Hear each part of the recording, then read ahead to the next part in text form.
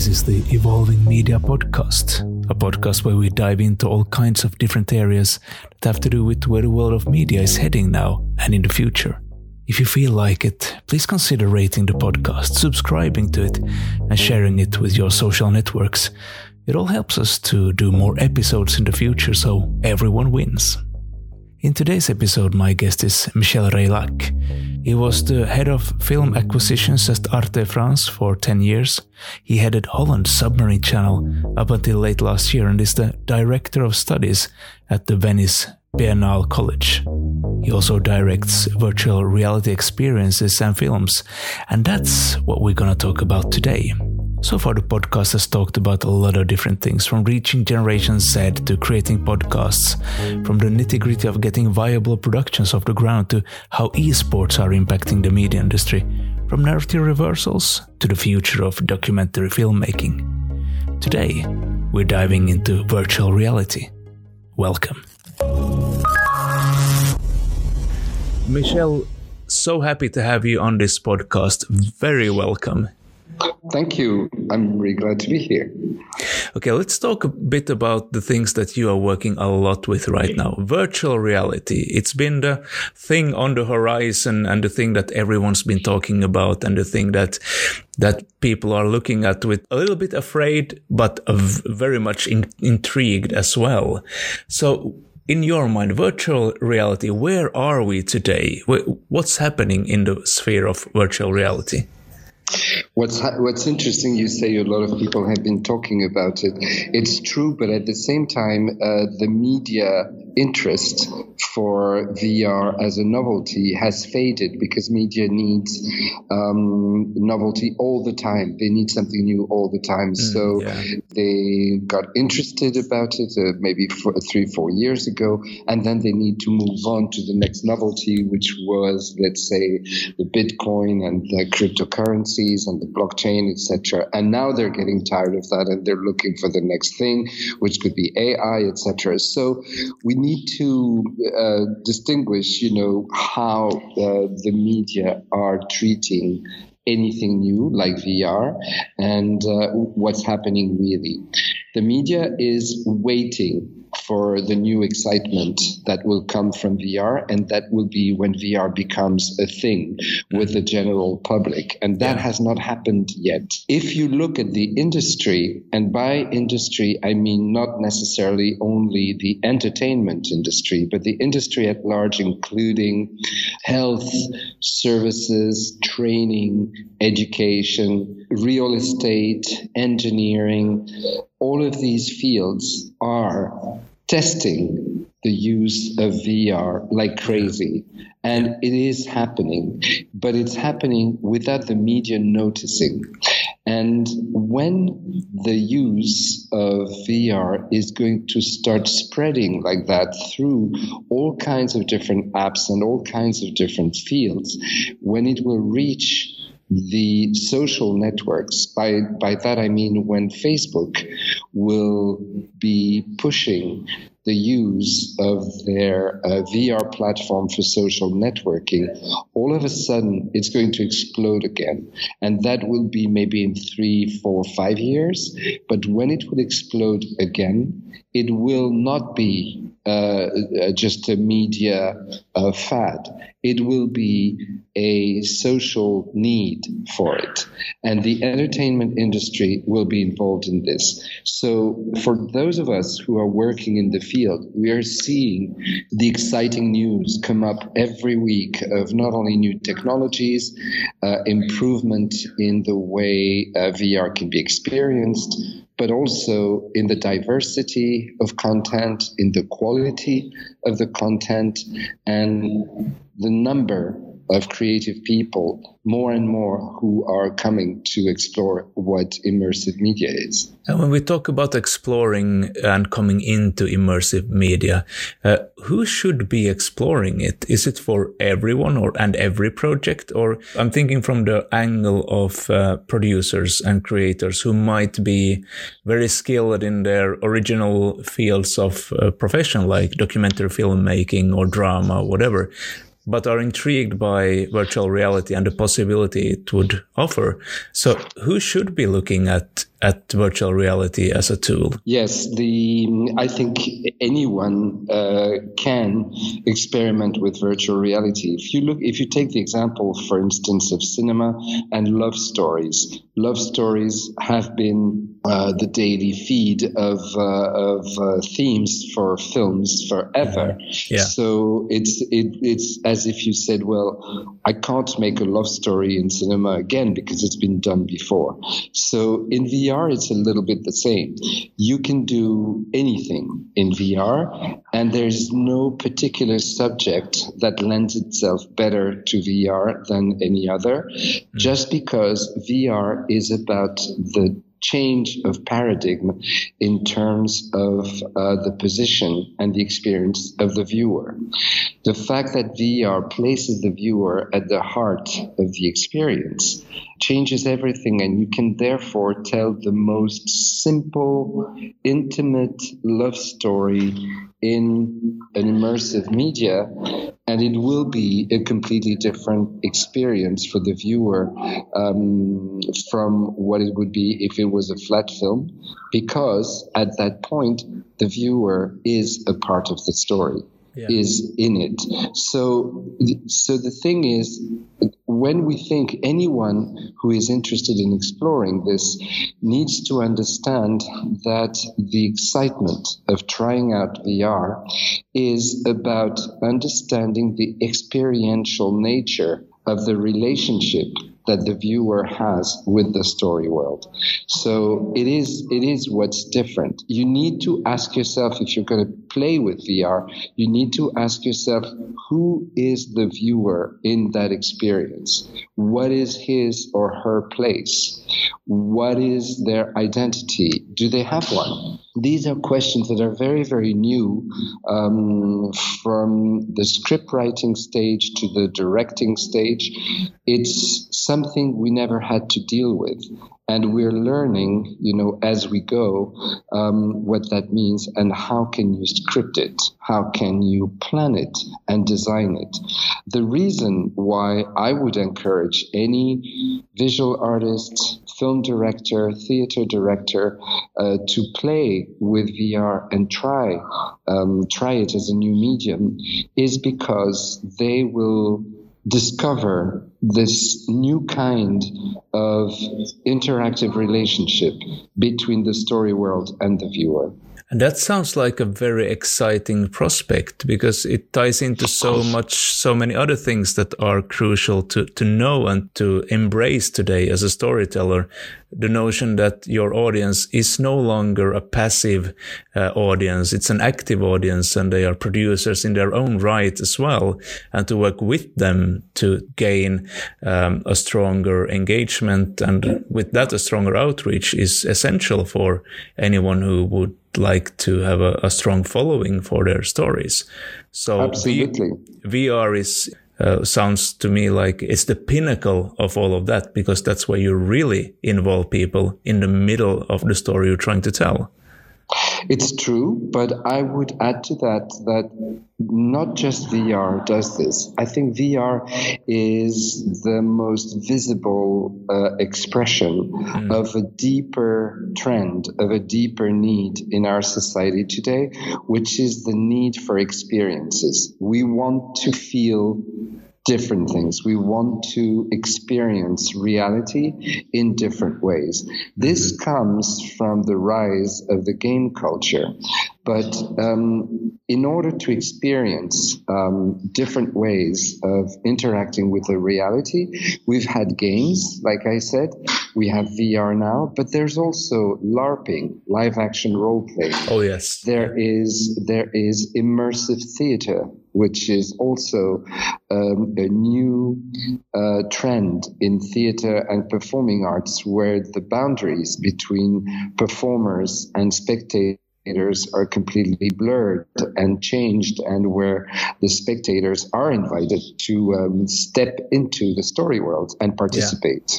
You have more and more treasure hunts that involve people actively seeking for clues through a city, for instance.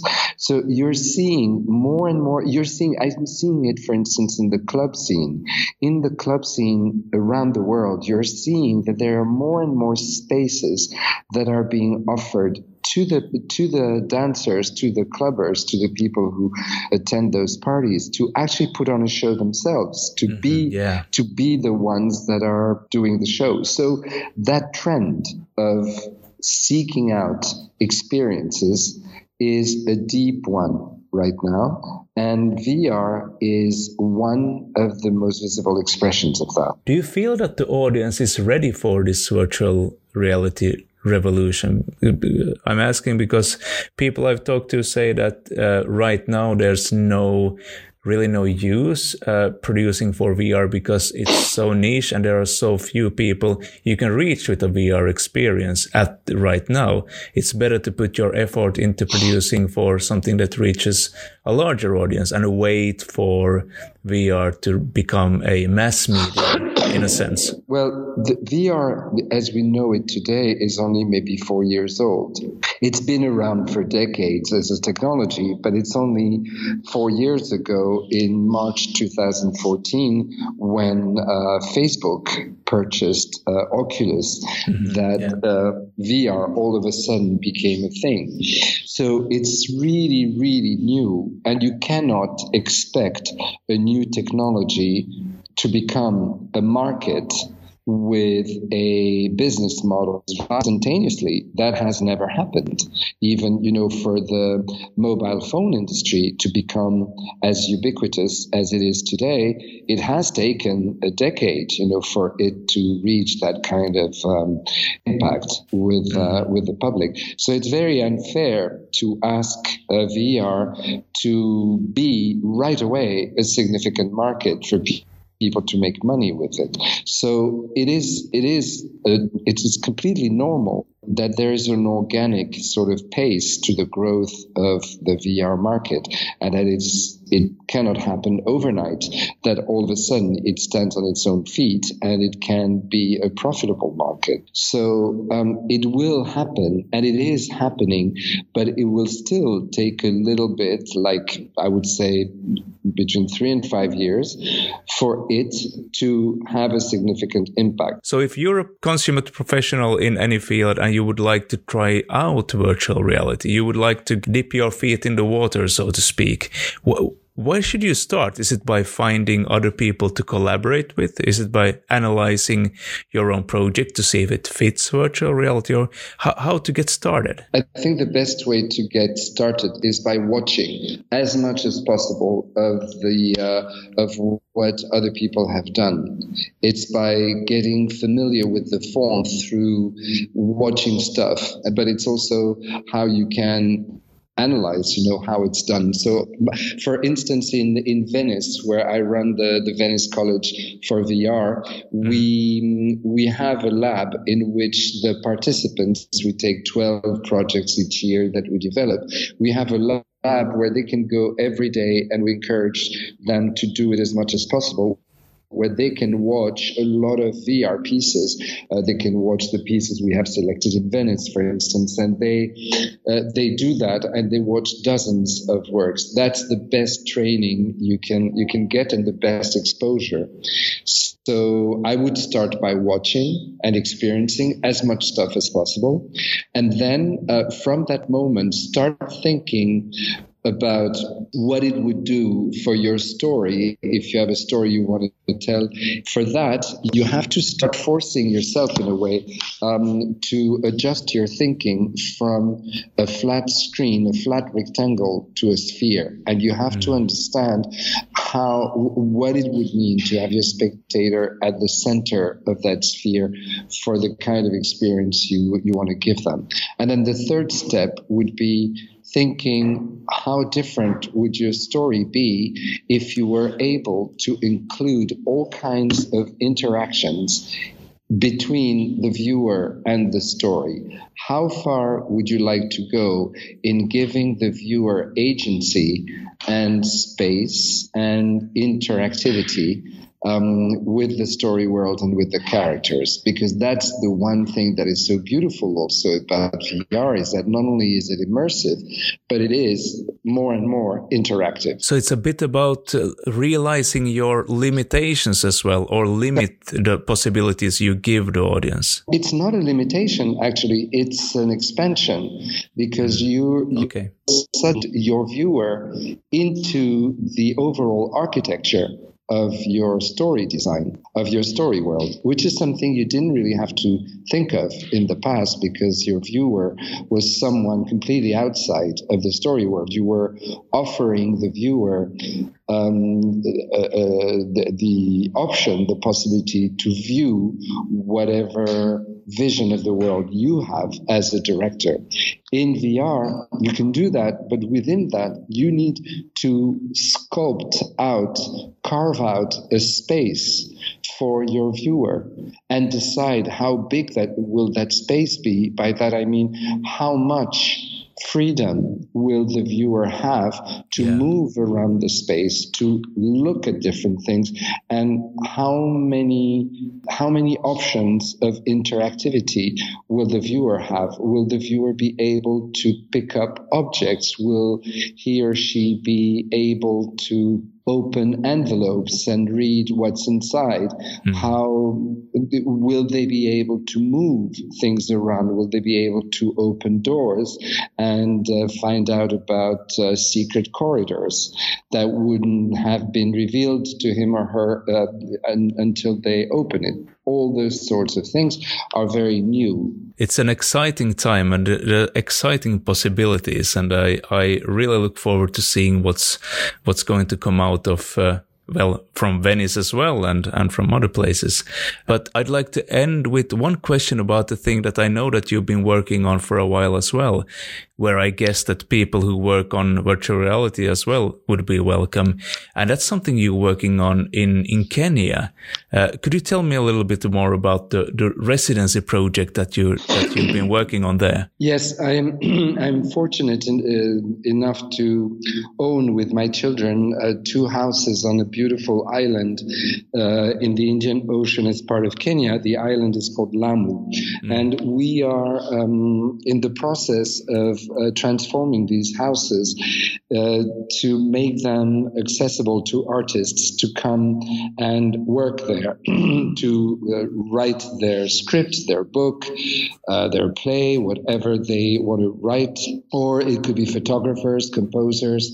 And the idea is that in those houses, people could come and stay for a number of weeks or days, depending on the work they have to do. They would be taken care of, and they would interact with each other. The idea is that this would be reserved for African artists from any country in Africa, and also non-African artists to mingle and share, as well as use the place as a retreat for their work. So we're talking with all kinds of different partners in the US and Europe who are interested in supporting, promoting creative artists in Africa today. And what's very exciting about it is that Lamu is an incredibly rich, culturally speaking island.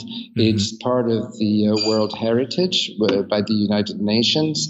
The traditions of the Swahili people there are still very much alive, and it's a place where not only the environment is beautiful and peaceful, but the cultural interactions that you can have with the people locally are incredible. And we're working on having creative writing workshops for the women of the island, and a VR filmmaking workshop for teenagers to document what it means to be a Swahili person today.